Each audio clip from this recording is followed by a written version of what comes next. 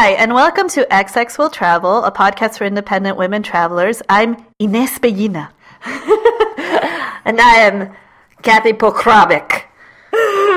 And the reason that I'm saying my name in such a Spanish inflected accent is because we're going to talk about Peru, my home country. And the reason I'm saying my name in a Spanish-inflected accent is because people who speak Spanish are the only ones who ever say it correctly. Well, it's very just phonetic, right? Purkrabic. Yeah. So, yes, we are finally going to talk about Peru and my hometown of Lima and the city of Cuzco. And this is both very exciting and daunting for me because I can't separate my emotions from it. Right. Yeah. It's hard to step back. It is. And I feel like I've been avoiding it for a while, but the time has come because everyone keeps clamoring for tips. And now you have a tourist, i.e. me, and a native Peruvian, i.e. Ines. Yeah. Yeah, so we are here to give you all the perspectives you need. It's a comprehensive episode. It is. More bang for your buck. Yeah, so we're just going to cut right to the chase and get to Cuzco and Machu Picchu because this is like the number one question I get ever. Kathy, I'm actually going to start with you because Kathy has done something I've never done, which is actually the Inca Trail.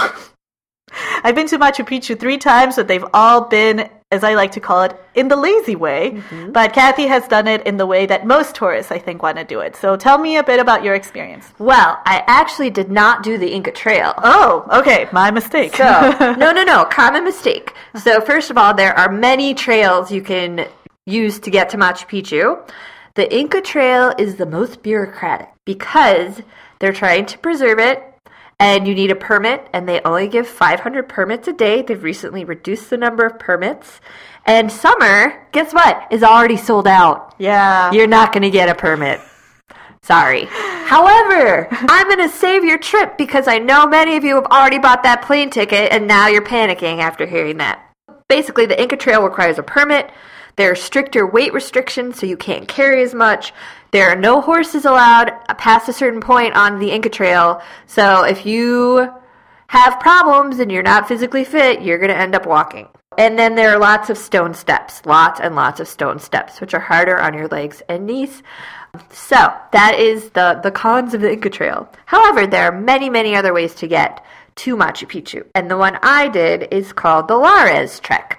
So the Lares Trek, there's no permit required. You don't need a guide if you're like that confident in your skills. Yeah, I'm like, I don't know, guys. I know what emergency services are like in Peru, and though they've improved considerably, I'm just going to be uber cautious and tell you, please use a guide. I know. My friend's husband is a badass, and he like scales mountains by himself, and he wants to He wants to get to Machu Picchu and not use a guide. And I was like, well... Yeah. Plus, if something does happen, the advantage of the Lares Trek is that you see lots of people. Like, you see people who actually live in that area. The disadvantage is they don't speak Spanish. They speak Quechua. Right, which has nothing to do with Spanish. So they're not going to know. They're just going to see you, like, limping in pain. Yeah. Look, this is all I'm going to say about that, is that every single week... someone on my Facebook from Peru will pop up sharing a post of some poor parent from the US or Europe desperately seeking their son, because it's almost always a son, that was last seen somewhere in one of these treks and trails, and they have no idea where they are.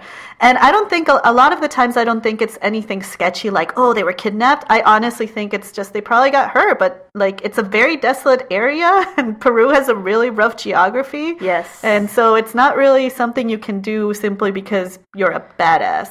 Right. Yeah. Anywho. Right. So the Lares Trek is it goes to like one of the highest points you can get to on the commercial trails.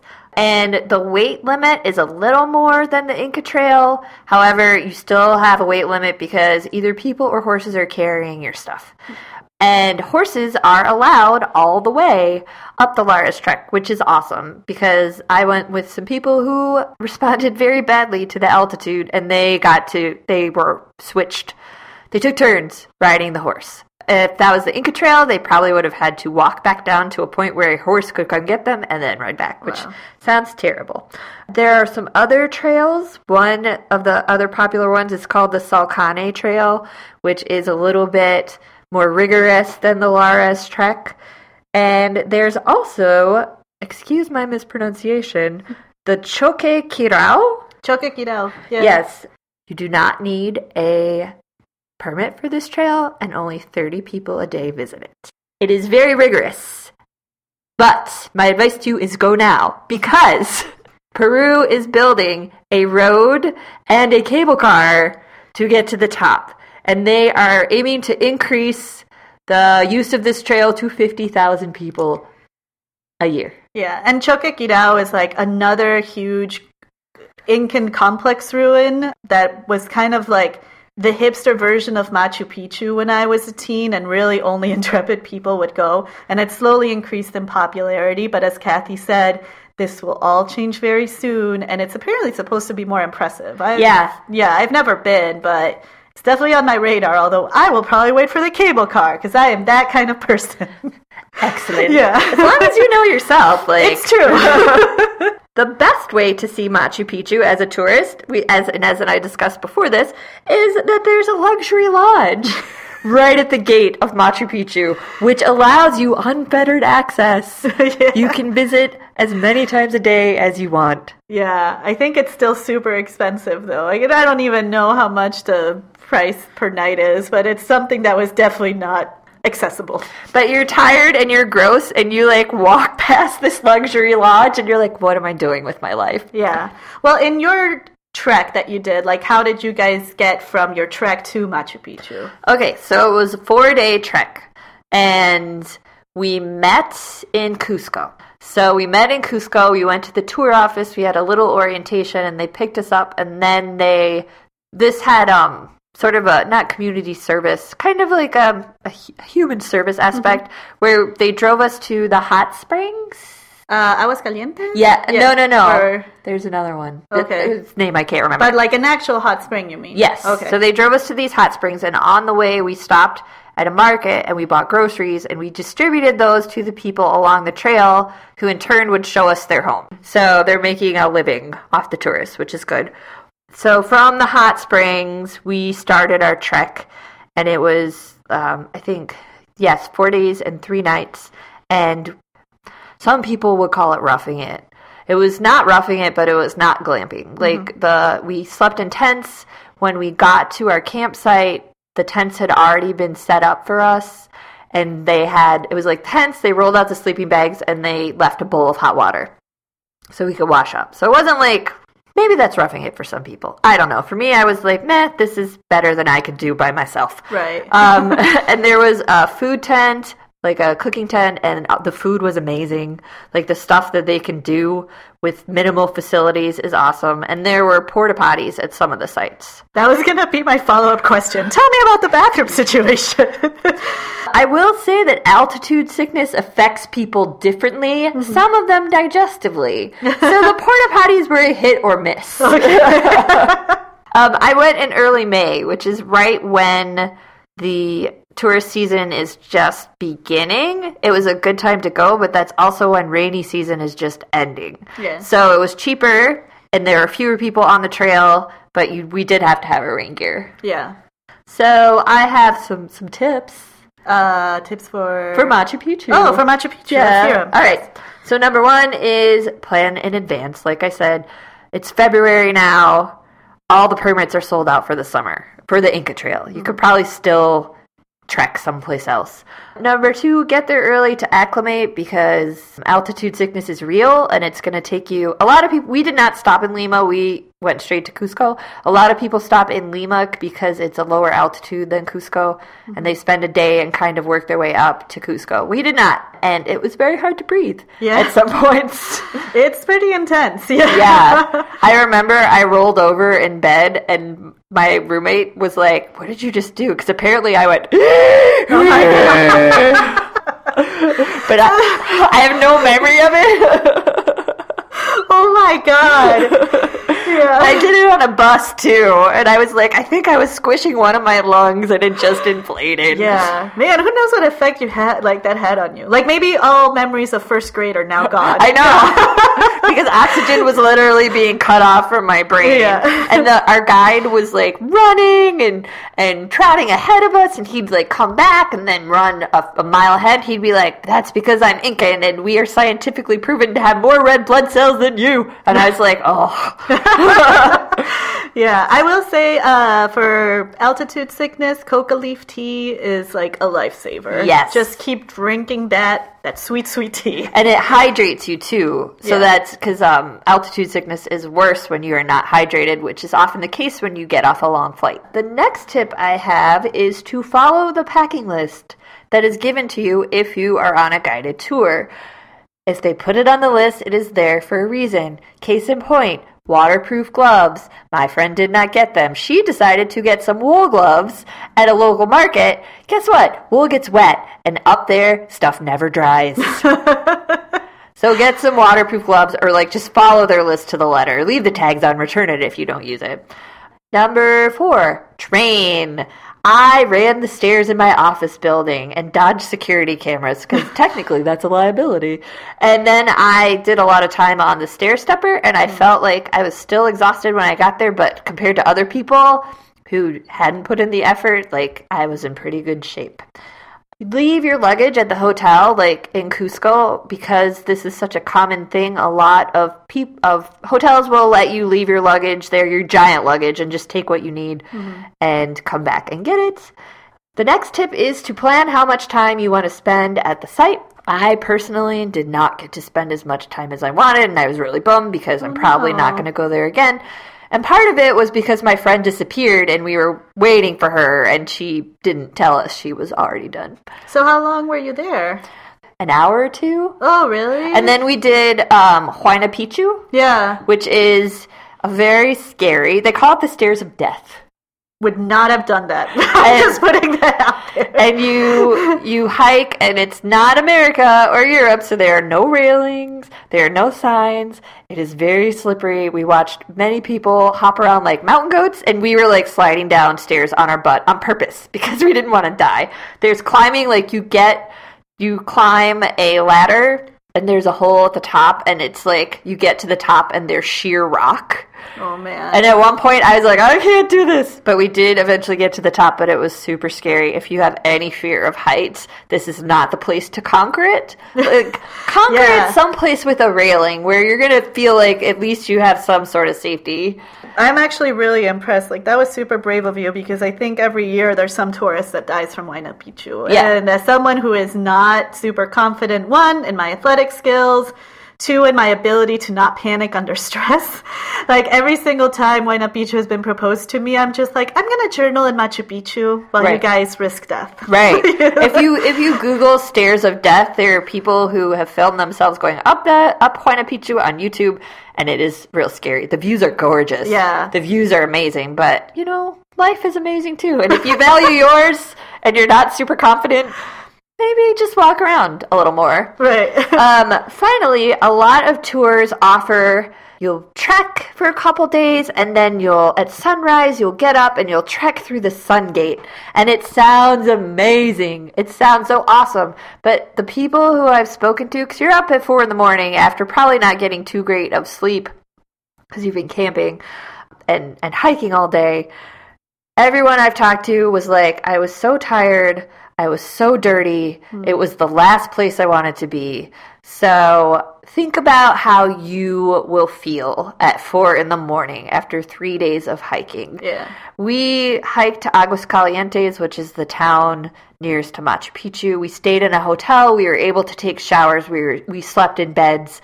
And then we took the bus up to the actual site, which is like, I was really glad we did that. Yeah. Because whatever, you want to be in good shape and not gross and tired when you're seeing this, because you're probably never going to go back unless you're Inez. Right. I know you've been several times. Yeah. I'm always wary a bit of those like sunrise or sunset kind of tours because even though I understand that the light is probably amazing, I'm really worried about the amount of people there because then maybe it's not as beautiful as it could be simply because you're like with 500 other people watching it all. Right. It's like at Cambodia, at Angkor Wat. Yeah. Like sunrise is a big thing, and I'm glad I did it, but at the same time, there was a lot of people jockeying for position too.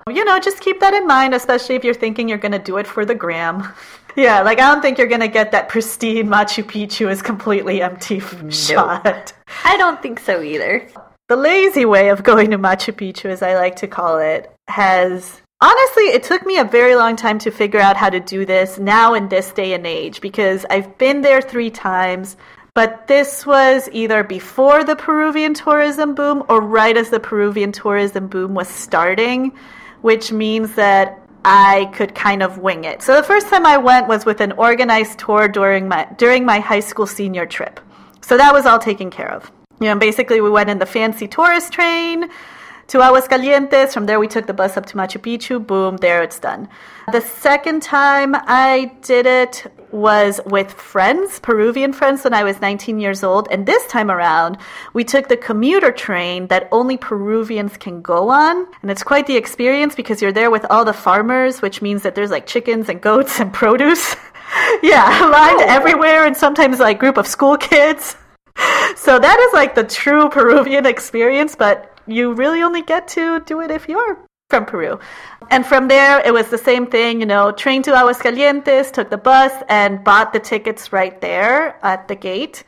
And the last time I did it was with my ex, so we took the fancy tourist train, and pretty much the same thing. It's always been the same route, to Aguascalientes.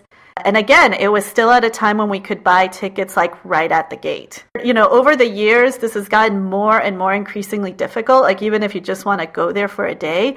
And it seemed like everyone in Peru that I talked to had different opinions of how you could get it done. There was a lot of like, I think there's a booth somewhere in Plaza de Armas, where it's like, I have a guy. The amount of Peruvians telling me I have a guy, I'm like, excellent.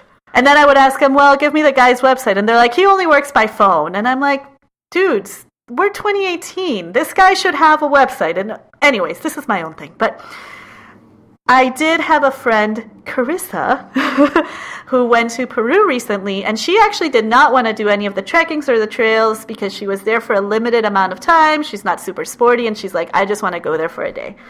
So I asked her how she did it. And her response was, I paid all the money. All the money.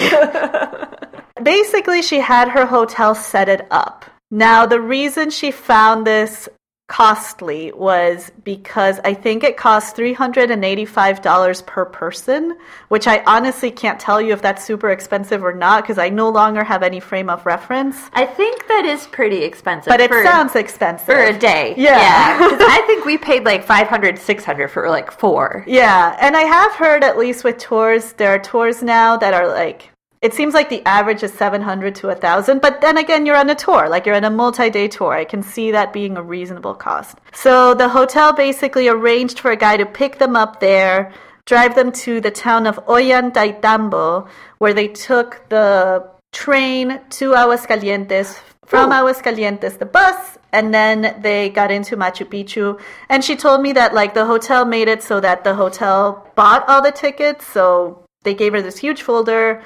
And that's where all the tickets were. And that is where I started. What is the first town? Oh, Ollantaytambo. Yes. Yeah. Uh-huh. Okay. I asked her if she had a sense if she could have done this cheaper, like had she really wanted to.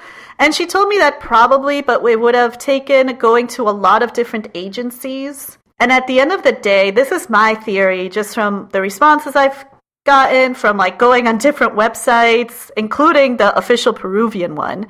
And it seems just like that the government is trying to make it so difficult to kind of either limit the amount of people in Machu Picchu in a day and also maybe spur like economy. Because even going on the official website does not make it any clearer to me how you can get to Machu Picchu just by buying tickets.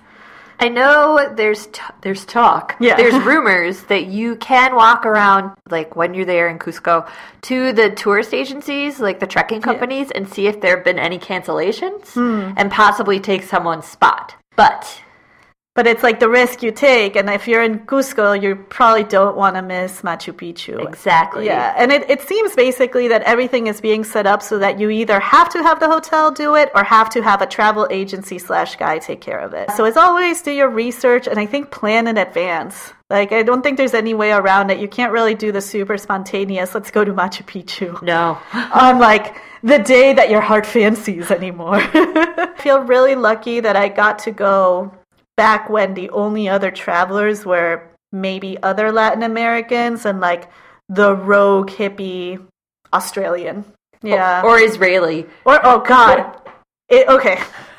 If you are into Israelis, no better place than Cusco to find them, because that's pretty much where they go to party after they're done with military service. I say this with love. They are a lot of fun. And they're everywhere. I'm going to say that army training does great things for the physique. I'm sure. Get them while they're fresh. Yeah. So, Kathy, did you do other things in Cusco, or were you just really there for the trek? We were there for the trek. We went shopping in the big market in Cusco. I got all my Christmas shopping done. Ooh. And everybody loved their gifts. So we went shopping, we walked around, we went to the Plaza de Armas. We were just exhausted. Like, the altitude sickness kicked our butts. So we didn't do anything in Cusco. But afterwards, when we were feeling like badasses, we did take a bus to Puno, which is a 6-hour bus ride from Cusco. And it's it's the Peruvian side of Lake Titicaca. Mm-hmm. And so we went to the Uros Islands, which are a group of islands made out of bricks that are made out of reeds. They string these bricks together and people live on the islands. And it is touristy, like you can tell that it's pretty touristy, but whatever. Yeah, but it's also unique. Like, where else are you going to see these floating islands? Exactly. Yeah. So that was fun. Sometimes these islands, like, they're kind of anchored down, but sometimes they blow over to the Bolivian side, which I guess has been a little controversial, because where are they? Who do they belong to? And it was awesome. We went out on a canoe made of reeds, and we went to this town called Tequila. So first we stopped at the Uros Islands, and we hung out on the islands, and it's like you're walking on mushy land, so it's a very strange feeling. And then we took our boat to Tequila, which is famous for men who knit. Oh, well, look at that. Have you heard of this? No. Okay. But on the other hand, I'm just like, I'm not surprised. I have like a theory that Peru is really a matriarchy. So yeah, so there are these men, this island is famous for the men who knit, and you see men and they're walking around just knitting away as they're walking, and they are selling their handicrafts. There's a market there, and they start knitting when they're boys, like 9 years old. Their knitting is super intricate, and they practice knitting, and when they can knit a hat with a weave so tight that it holds water, then they can get married. Sounds like a winning plan to me. I know. Get yourself a man that can knit. I'm a knitter. I can tell you, that's a pretty darn tight weave. Yeah. Like, you found a keeper. Yeah. If you can find a man who can do that. So it was interesting. Like, and we had really good food. And in Puno, we had ceviche with like the big Peruvian corn and seafood, and the guys at our hotel, we were like, where do we eat? Like, where do you eat? And they recommended Maria's Ceviche y Mas. And we were the only, like, maybe it was the time of year. Maybe it does get really touristy. I don't know. But we were the only, like, gringos in the building, and it was delicious. And they do have picture menus, which makes me suspect that it can get pretty touristy. But there's nothing like ceviche and rice and a cold beer after a day of touristing. The favorite picture I have of my dad is him on kind of, what is it, like a social work trip to the floating islands in Puno. He like went there while he was studying to become a diplomat. Like every year they had to go and kind of do like humanitarian work in different areas of Peru. And he's basically dressed as like a late 1960s Latin American revolutionary stereotype, okay? He has like flared bell bottoms, a little like wool sweater, a beret, and long hair. He honestly looks like the Che Guevara, which I find hilarious because my dad has always been an anti-communist. Like, he is very, very much about the free market. But if you look at him, like, and, if you look at him and I told you, like, this man fought for Cuba, you would believe it. But that is my favorite photograph of my dad of all time. I've never been to Puno, but it is a very typical kind of pairing, like Cusco and Puno, and everyone I've heard who's been there thinks it's like mind-blowing. It's very cool. You don't need longer than a day. But as for Cusco, if you want to make more of your stay besides Machu Picchu, like, Cusco is honestly one of my favorite cities in the world, and one other thing I think that is important to realize is that the seat of the Incan Empire wasn't Machu Picchu. That was actually just a summer home. It was Cusco. It's like the longest running continuously inhabited city in the Western Hemisphere. Wow. Yeah. What the Spaniards did when they came to Cusco was basically they saw all these different temples and like government buildings and just constructed over them to kind of claim their power. But it makes it for really interesting historical architecture because if you go to the cathedral, it's a beautiful, stunning representation of 16th century viceroyal art. I won't get into that. But it was also like built on the same area as Temple of the Sun. So it has some of that. And kind of see this all over. Like you can go see Coricancha, which also used to be the seat of the emperor. You can go see like the Santo Domingo convent also has a mix of Spanish architecture with Incan architecture. So you can like totally geek out on all of those connections. And like the Plaza de Armas, as Kathy mentioned, is fun. I love the San Blas neighborhood in Cusco because it's super artsy-fartsy. That's kind of where you get all the art galleries and the different, very bougie, like artisanal type of dresses and jewelries and things like that. And there's a whole host of different ruins outside of Cusco, too, that you can take, like, on a day tour, like Sacsayhuaman, which was one of the Incan fortresses. There's also Tambo Machay and Genco. And a lot, like one of the really popular bus tours is also just a bus tour of like the Sacred Valley of the Incas. We did it. Oh, yeah. Yeah, you see the Mara's salt pans, which are like, if you want to talk artisanal and organic. I know. People pluck the salt from the earth and sell it to you, which was really cool. Just like I'd never seen a salt pan before. Yeah. And we went to More, which are terraced ruins. Ooh. So I don't even know how to explain it. You're standing in a big circle and is it up? You climb up, yeah. And they're like concentric circles. Yes. And they think it was for agriculture, like, and every level is a different temperature depending on how high you are or how low you are. And so they think that was how they tested, like, well, where does this corn grow best? Like this temperature or this temperature higher up? And it's really cool to run around and play just because it's such a unique landscape. It really is. And when we went on our senior high school trip, like we just took a bus tour of Sacred Valley of the Incas and kind of stopped in a bunch of ruins. We didn't do that one. But we did get to see Las Terrazas, which are, you'll see that the mountains, they've like kind of carved in like different terraces. And that was supposed to be also agricultural, where they would grow different produce and different plants depending on the terrace. Like it was a very sophisticated civilization. Yeah. Like, they knew what the hell they were doing. And then the Spaniards came and they tried to implement their own agricultural techniques, which other than the coast kind of ended up failing in the mountains. And it's like now starting once again to come back to the traditional methods because like these people had been doing it for millennia and they knew what they were doing. Guess what? It's not Spain. Right. You can't use the same stuff. Just can't do it. The Incan civilization is just fascinating. What was the one on the 52 places, the New York Times list? Oh, Cuelap. But that is up north. Okay. Up north of Peru. And believe me, I will get into all the other places you should visit in Peru at the end of the episode. Oh, but in terms of trek, just one last thing to wrap up kind of things. Ooh, you can see in Cusco, it's come to my attention that going to the Rainbow Mountain has become all the rage. I don't exactly know what that entails. There's a mountain in the Andes near Cusco that looks like a rainbow because it's of different colors. The scales are different colors, and it's become really trendy to go and do hikes around there. I don't know how long they are. I don't know exactly what it entails, but something to look into. Because it's that new. Yeah.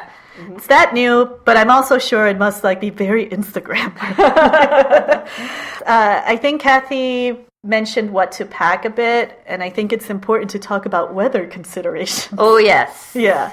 Because it's up in the mountains, so as Kathy mentioned, there's like a divide between rainy season and dry season, and that's kind of what's going to determine more what the temperature is going to be like than any sort of month. And because it's so high up, like it can go to extremes. Like it can be really hot during the day, but then super cold at night. Layers. Yes. Layers, layers, layers. And in terms of restaurant and food recommendations... I was so cracked out on altitude that I don't remember. I know that everybody's like, try the guinea pig. I did not try the guinea pig. I did try the lomo saltado with alpaca meat. Oh, okay. Yes. Yeah, with alpaca meat. So here's the thing on guinea pig. I almost want to say it's what tourists eat. Because who's going to eat a guinea pig? Well, it used to be the ceremonial thing in the Andes. Like, it was something that you would bring out to special occasions, and that's kind of where the guinea pig would come out. But it's not something that, like, people in Cuzco would eat on a daily basis, and it was not something that the coastal region really had as a sort of daily dish. And since me being from Lima, I had never had guinea pig in my life until I was an adult. As with anything, it tastes like chicken. No, I mean, it kind of tastes a little bit like pork, depending on how it's made, honestly. I didn't go nuts for it. If you want to, like, do it to say, like, to eat it just so you can say you did, that's fine. But it wouldn't be my number one recommendation of Peruvian food. It's not like you have to do this or else you haven't experienced Peru. No, that's ceviche. Yeah. For many, it is ceviche. I am partial to lomo saltado. Yes. That is my number one obsession. But in terms of food recommendations in Cusco, one of my favorite places is Chicholina, which is an Italian-Peruvian restaurant. It's really, really nice pasta. People go crazy for chicha, which is kind of Gaston Acurio's like big outpost in Cusco. You can get really good like fruit juices in the market, in the central market. What about the restaurant that's in a museum in Cusco? Crap. That restaurant in the museum is freaking amazing. Yeah, my friends didn't want to go. Why? Like long pause. Because sad face. Why? To some people, things like that are not as important as to others. Oh man, no. That I can't even remember the name of that, but I went to it and it was really, really, really good. Food in Cusco has improved immensely since the first time I went there. It honestly used to be like a backwater, but now with the tourist boom, it's gone way, way up. Yeah, that's Cusco. That is Cusco. And I'm looking up the name to that restaurant right now. I know. I mean, and I probably have more recommendations that I can look up, but those are the ones that I really enjoyed. Also, big party town. So just go to Plaza de Armas bars and get drunk.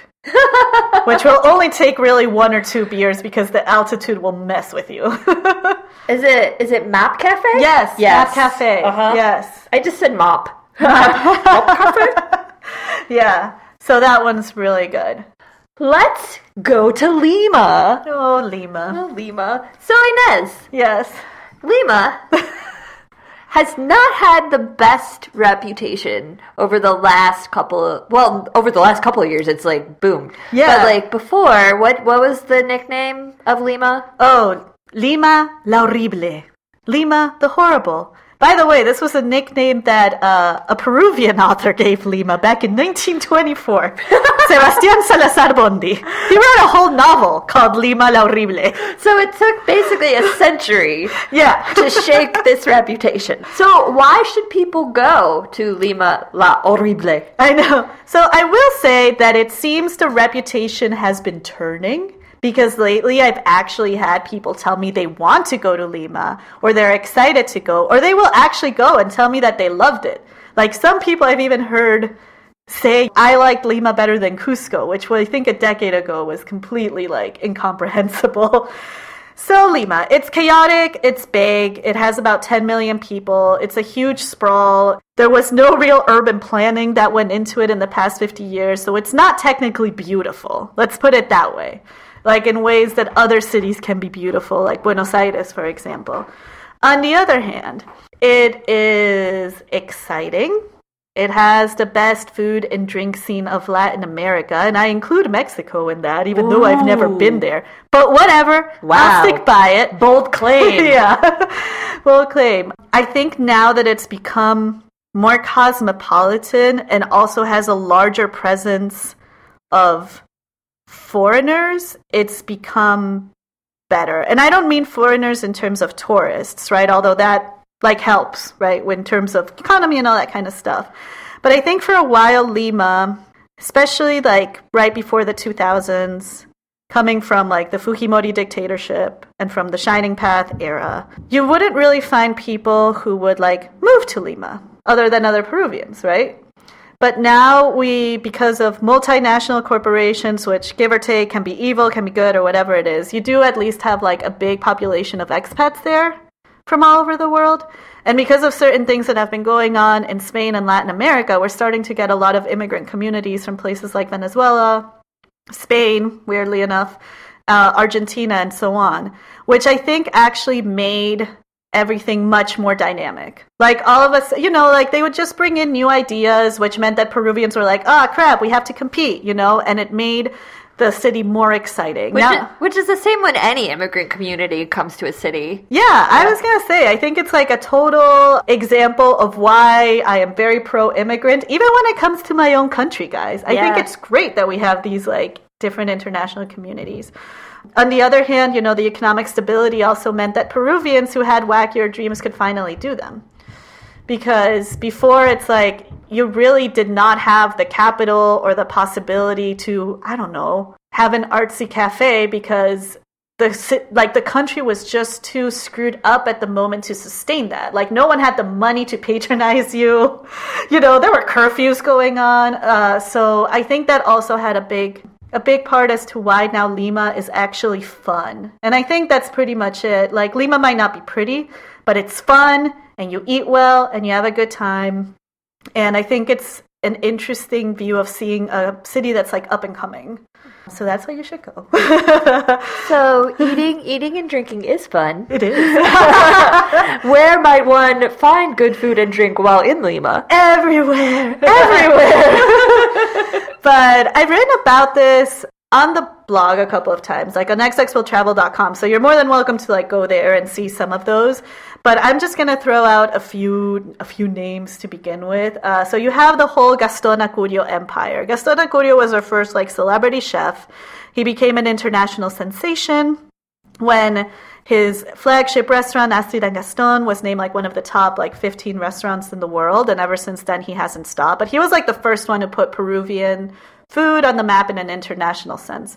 I'm sure you can go to like gastonacurio.com and go and see like his list of restaurants because they run the gamut from like super, super fancy to very, very chill and, kind of neighborhood type restaurant.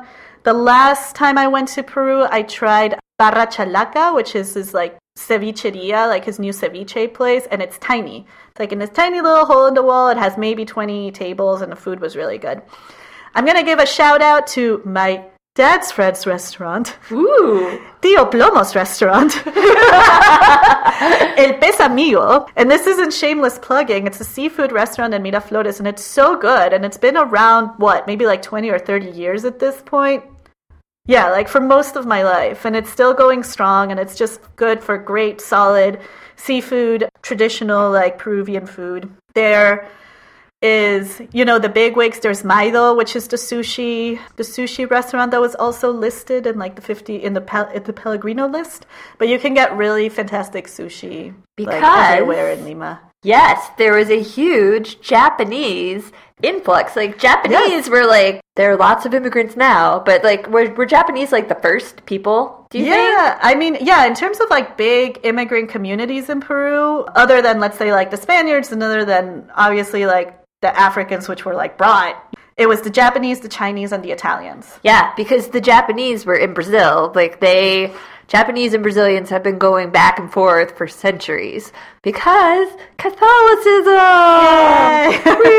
And the word for bread in Japanese is actually pan. Oh, wow. Because that's what they brought them, bread. Yeah. And so, I don't know, did they spill over from Brazil?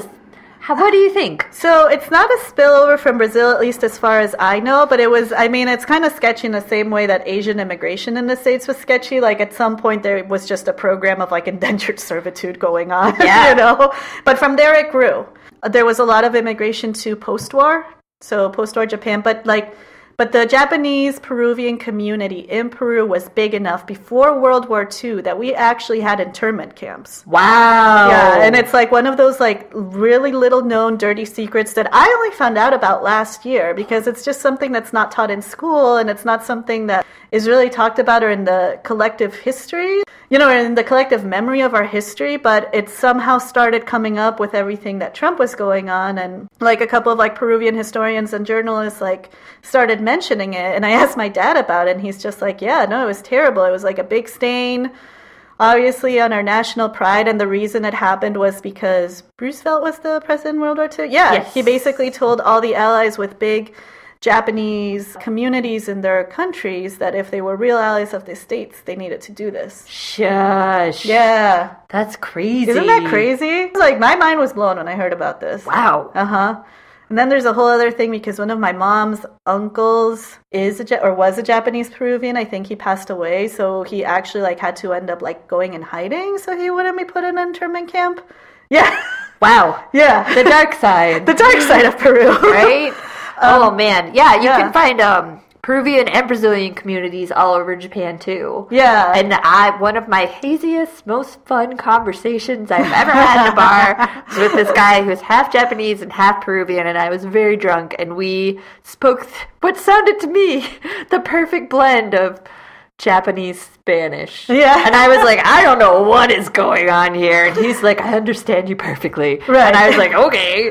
So anyways, that was a nice little segue, but back to food. Sorry, I find it interesting, like, how you can find amazing sushi in Peru and Brazil, and, like, that's why. We even have a term for it, like, we call it, like, comida Nikkei, like Nikkei food, you know, like that Japanese Peruvian food, or the Japanese influence in our own Peruvian food, which you can also find. There's also chifas, which is Chinese Peruvian food, which is slightly different from kind of the Chinese food you can find everywhere else.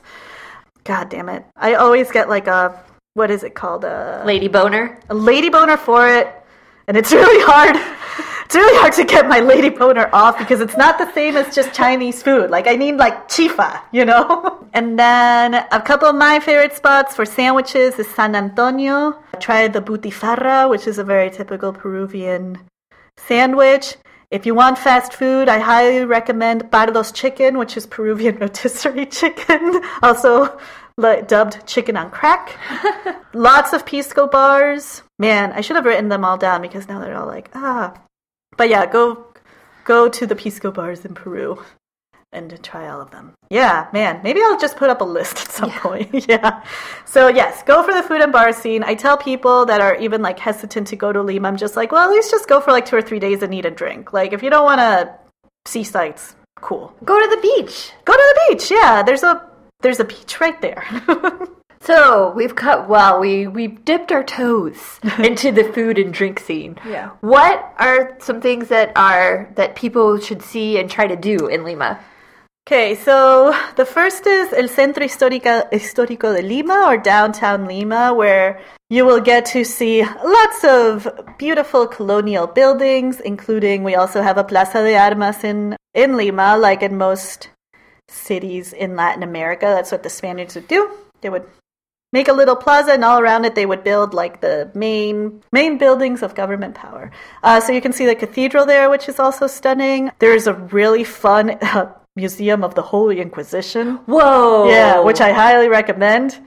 There's also the catacombs, which are super interesting. So mostly, like for Lima, in terms of you're a history buff, you'll get a huge dose of like the viceroyal history, because we were the most important seat of Spanish power in South America. It was all centralized in Lima, and then Lima would rule kind of all the other colonies. And it was the same thing, like Mexico City, like had the same deal, but just with Central America. So we were like the Mexico City of South America. So lots of that. Then most people will stay in either Miraflores or Barranco. Miraflores is kind of like the hub of restaurants and shopping centers and things like that. There's a huge park in it called Parque Kennedy. And there you can hop on the Mirabus, which is one of those kind of like bus tours that basically just take you around like San Isidro, Lima, and Barranco and show you like what's what. And I think it's a good way to kind of get situated in the city, you know, and later you can like return to those places if you want to see more. Is Parque Kennedy named after John F. Kennedy? It is. It is. I can't remember. I think it was because he went to visit Lima, and then like in his honor, they named it. So yep. It's because of John F. Kennedy. That guy's everywhere. Everywhere. People really like to stroll down El Malecón, which is kind of a series of parks overlooking the Pacific Ocean, right on the edge of the cliffs of Lima. Like, Lima is built on a cliff, so it can make for very dramatic moments. And it's pretty. It's peaceful. And then Barranco, I love Barranco. Is kind of the bohemian hipster center of Lima and always has been.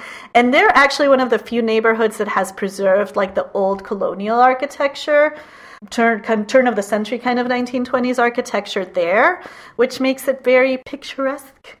And there, okay, so recommendation with a couple of caveats. I realize that Mario Testino has recently been accused of sexual harassment. Like everybody. Like everyone else. Whatever your leanings are as to how to protest that, take this with a grain of salt. But Mario Testino is from Peru, and he has a whole museum dedicated to his art, which actually was very beautiful. So I'm almost like... And is. It is very beautiful. Like, his photographs are stunning, and there's a whole salon dedicated to Princess Diana, because he was the last photographer to take a photo shoot of her before she passed away. And to be fair, the museum also holds different exhibits of different artists. So if you really don't want to support Mario Testino, I guess you could always try to support those. I think in terms of things to see and do, there are a couple of ruins in the city. La Huaca Puquiana is probably the biggest one. You can check that out. It will take you like 1 hour at most. So, you want to stay in Miraflores and Barranco? For the most part. Some people choose to stay in downtown Lima, and I'm not necessarily against it, but just know that it usually dies at night and it can get a little sketchy, which is why I tend to recommend either Barranco, Miraflores, or San Isidro. There's a really healthy Airbnb kind of situation going on there too, if that's what you prefer. You know, in case you don't want to do hotels or you don't want to do hostels, that's a pretty popular option. Yes. All useful information. Yeah. But this next question intrigues me the most because I'm looking at the notes and it just says, the taxi question. Here's the thing. I keep forgetting that people tend to live, at least in the States, the idea that a taxi might be dangerous is not really something that most people think about. But when you live in Latin America, it's pretty much the first thing you learn in terms of street smarts. Taxis off the street are freaking dangerous. And the ones in Lima for a very long time were used a lot to assault people, to steal from them, sometimes to kidnap them. And what made things worse was that they weren't really regulated too much by City Hall in any way. So it's not like you had a lot of legal recourses. You usually had to negotiate how much you had to pay. So unless you were a local and knew kind of what the going rate was, you could really easily get scammed. And a lot of times you would have to tell the taxi driver how to get there. So if you also didn't know where you were going, it would make for a very difficult experience, even if you weren't, like, let's say, in imminent danger. So I always tell people to visit Lima. Do not take a taxi off the street. Just don't do it. If you're in a hotel or a hostel, they'll usually have the number of a good taxi company or like a guy that they trust. And in this case, you can trust their guy because it wouldn't be worth it to them to send someone sketchy. You know, that reflects badly on them. That's what they say in Mexico City, too. Yeah. It's like to walk up to a hotel and take a taxi from there. Yeah. And on the other hand, though, like Uber is now in Lima and it's pretty widespread. And I think a lot of other ride-sharing services have also popped up. And I think the reason why those are seen as a safer option is, one, you have the GPS. So if the guy all of a sudden starts taking another direction, you can like do something about that. I think too, it's just like the idea, I think they're more heavily vetted, which I know is the opposite of what goes on in the States, right? Like here, anyone with a pulse can be an Uber driver. Right. Fax me your driver's license. Right. And you're driving.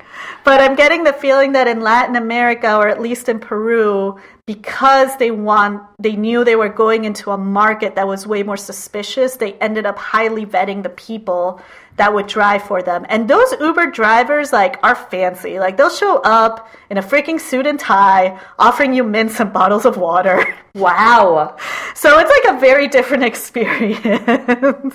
And I think there's others that have also come up. So you can, again, you might want to ask, like, a hotel, a place you're staying, like, is there an app you recommend? Good. So, yeah. Good advice. The taxi question. The taxi question. Answered. Yeah. So any more comments about Lima? Besides the fact that it's the best city. And you should all go there. Well, I mean, my love for it has grown the longer I don't live in it, which I think says something. One, that probably if I lived there, I would be tired of it, like a lot of people are when they live anywhere. And it's also my hometown, so it's a complicated feeling, right? We all, like, grow up wanting to escape it. But on the other hand, every time I go, it changes, and it usually changes for the better. The traffic is horrible. Maybe that's the only thing I would say. Like, it makes moving around quickly really difficult, which is, don't try to be a badass and stay somewhere so you can get a local feel. Because that will probably just mean that you're, like, sitting in a car for an hour and a half. Like, there's no point. It's your vacation. Do what the tourists do and just, like, stay in the places I mentioned. Right. And if it makes you feel any better, my family actually lives in San Isidro or has lived in Miraflores their whole life. So stop by. Yeah, exactly. Stop by. It's my neighborhood. I'm inviting you to my place. Yeah, I don't know. It's nice to see that it's getting love. I will say that. After so many years of it being like, I didn't even want to stop in Lima. Boo. Boo. So these notes are very colorful, like that I'm reading. More colorful than usual. And I'll read this one. Other places to see in Peru / Inez's desperate attempt to get people to see other places in Peru, including the beaches up north, historic Arequipa, the jungle, other mountain treks, etc. Would you care to elaborate? Well, I just think there's so much to see and do in my country. It's a shame that most people overlook it, and I actually don't fault people for doing that. I fault the Peruvian government for just, like, shoving Machu Picchu down our throats, because I get doing that as an entryway, but then they just, like, fail to diversify. And I think they're slowly starting to do that now, but Peru is made up of 3 huge regions: the coast, the mountains, and the jungle. What more could you need? Like, that basically covers everything. Every ecosystem. Every ecosystem. It's so biologically diverse, and it has such a rich history, and it's a kind of place where, honestly, me being from Lima, like, it's very hard for me to understand what people in other regions, like, what their lives are like, because it's just that different. If you're a beach person, the surfing in the northern beaches of Peru are, like, known to be some of the best, and it's where a lot of international surfing competitions are done, so that's cool.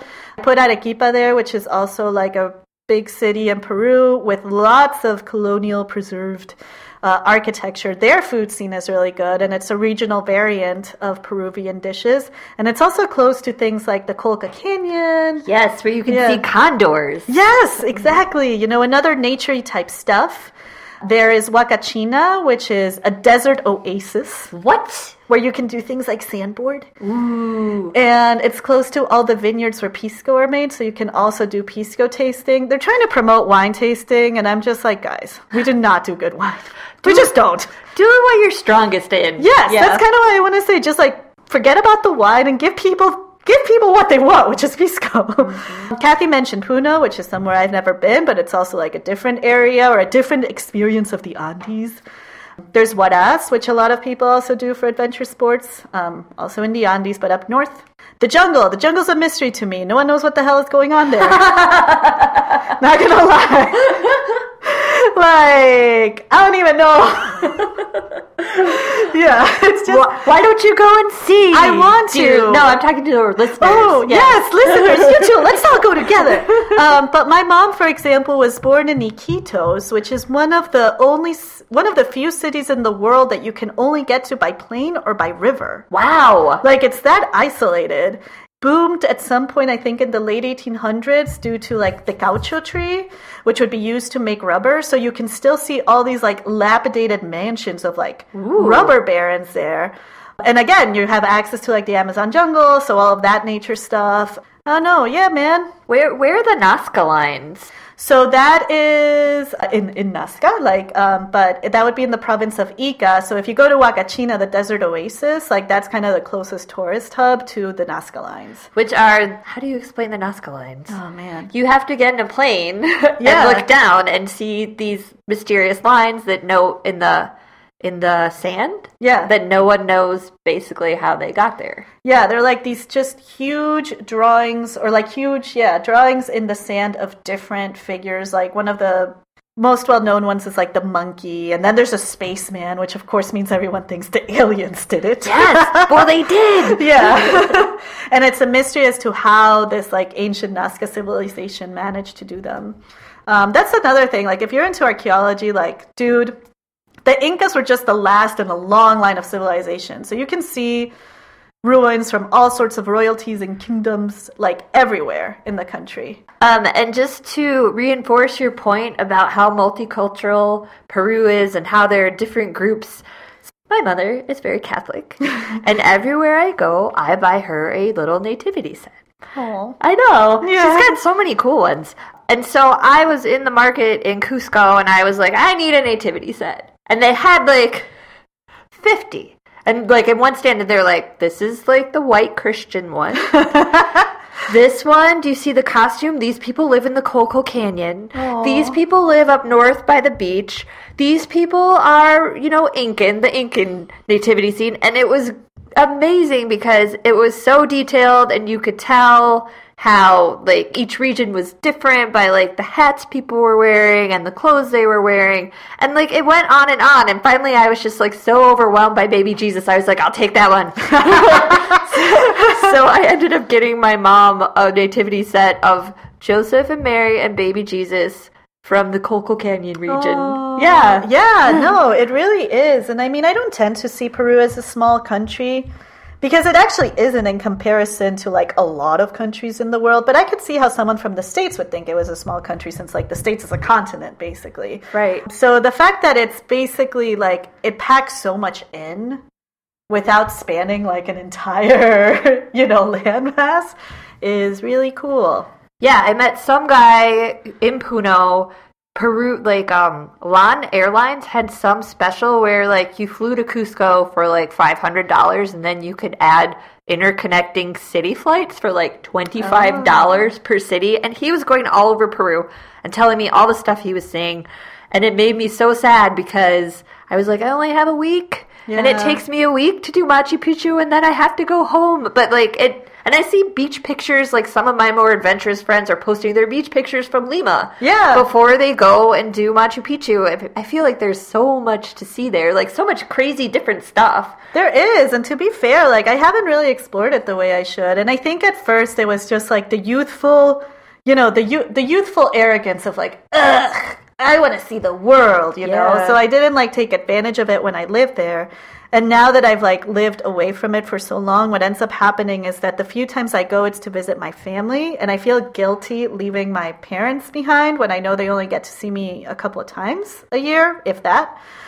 So I've made, like, the awful sin of not having explored my country enough. But now I'm getting to that point where I really want to. Where I actually want to make the effort of seeing all these places I keep telling people about. But then they'll ask me, like, great, what do you recommend? I'm like, well, I've never been. And then my, like, whole, argument is completely, like, depleted, But I feel like that's universal. Like, I don't feel like the French youth are like, oh, I'm going to go to Bordeaux this time, and then we're going to go to the Loire Valley. I feel like that is, like, inherent of us as the youthful, we're youthful, to, like, get out and do other stuff. Like, now I'm like, I want to see all the national parks, which I could have been seeing this whole time. Yeah. So. Yeah, it's true. It's a very universal reaction, though. It does make me remember this argument I once had with my dad. This was, I think, maybe when I was 20 or 21, and I was thinking of what I wanted to do after I graduated college, and I was looking up the Peace Corps because I thought it was open to everyone, seeing as it was a UN thing, but it was really only open to U.S. citizens and residents. And I remember telling my dad and being like, ugh, this freaking sucks, like, this blows because all I wanted to do is like travel and help people. And I remember him turning to me and being like, if you want to travel and help people, there's more than enough Peruvians that could use your help. And of course I did the whole like, you don't get it, Dad. Old man. Yeah, but he was right. Yeah. You know, so that is something that I need to make up for. All right. So yeah, that's Peru. Excellent. I feel like there's so much more, though. Yeah. Like, we've only scratched the surface. Yes. And more of you are going. So if you're going, let us know. Like, tag your pictures with the hashtag XXWillTravel. Send us your thoughts. Yeah. Inez has a list for Lima. Yeah. That she sent to me that would have been like, I'm disappointed I didn't get to use it, but... Yeah, it's true. And I looked it up because it was actually a list from my wedding website, and because my wedding took place so long ago, it's actually no longer there. No! Yeah, like the link is gone. Well, it's time to start a new list. It is. Yeah. So if you have questions or want to talk to us, we welcome your comments. You can find us on the web at xxwilltravel.com, on Instagram and Twitter at xxwilltravel, on Facebook, xxwilltravel, and big news, we have a Facebook group now. Yay. Woo! And if you look at it, it might not look like there are many people in it yet because there aren't. So... But we'll start promoting it more soon, starting right now. So join in. We'll start being active. We'll start posting discussion questions and fun facts and other tips. Because we need people to talk to before we can start doing things. Yeah. We also have a newsletter. You can sign up for that on our website. And that's it for now. Go to Peru or go somewhere. Go forth and travel.